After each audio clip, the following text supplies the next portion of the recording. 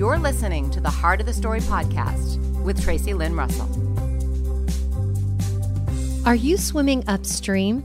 Hi, this is Tracey Lynn Russell. Sitting under a weeping willow tree, my cousin felt wilted with worry, just like the branches hanging over her head. Sitting under that tree, she gazed at a nearby stream with a tiny duckling paddling frantically against the current. Not realizing it was no match for the current, the duckling continued to paddle fiercely until suddenly a larger current came out of nowhere and swooshed the duckling onto the shoreline. The duckling walked effortlessly out of the water as he waddled with ease on the side of the bank. You know, so many times in life, our feelings of worry come from trying to paddle upstream all by ourselves. God simply wants us to walk with Him beside our worries instead of taking them on with full force.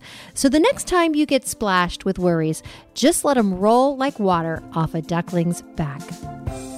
To hear more empowering stories from women, log on to TraceyLynnRussell.com.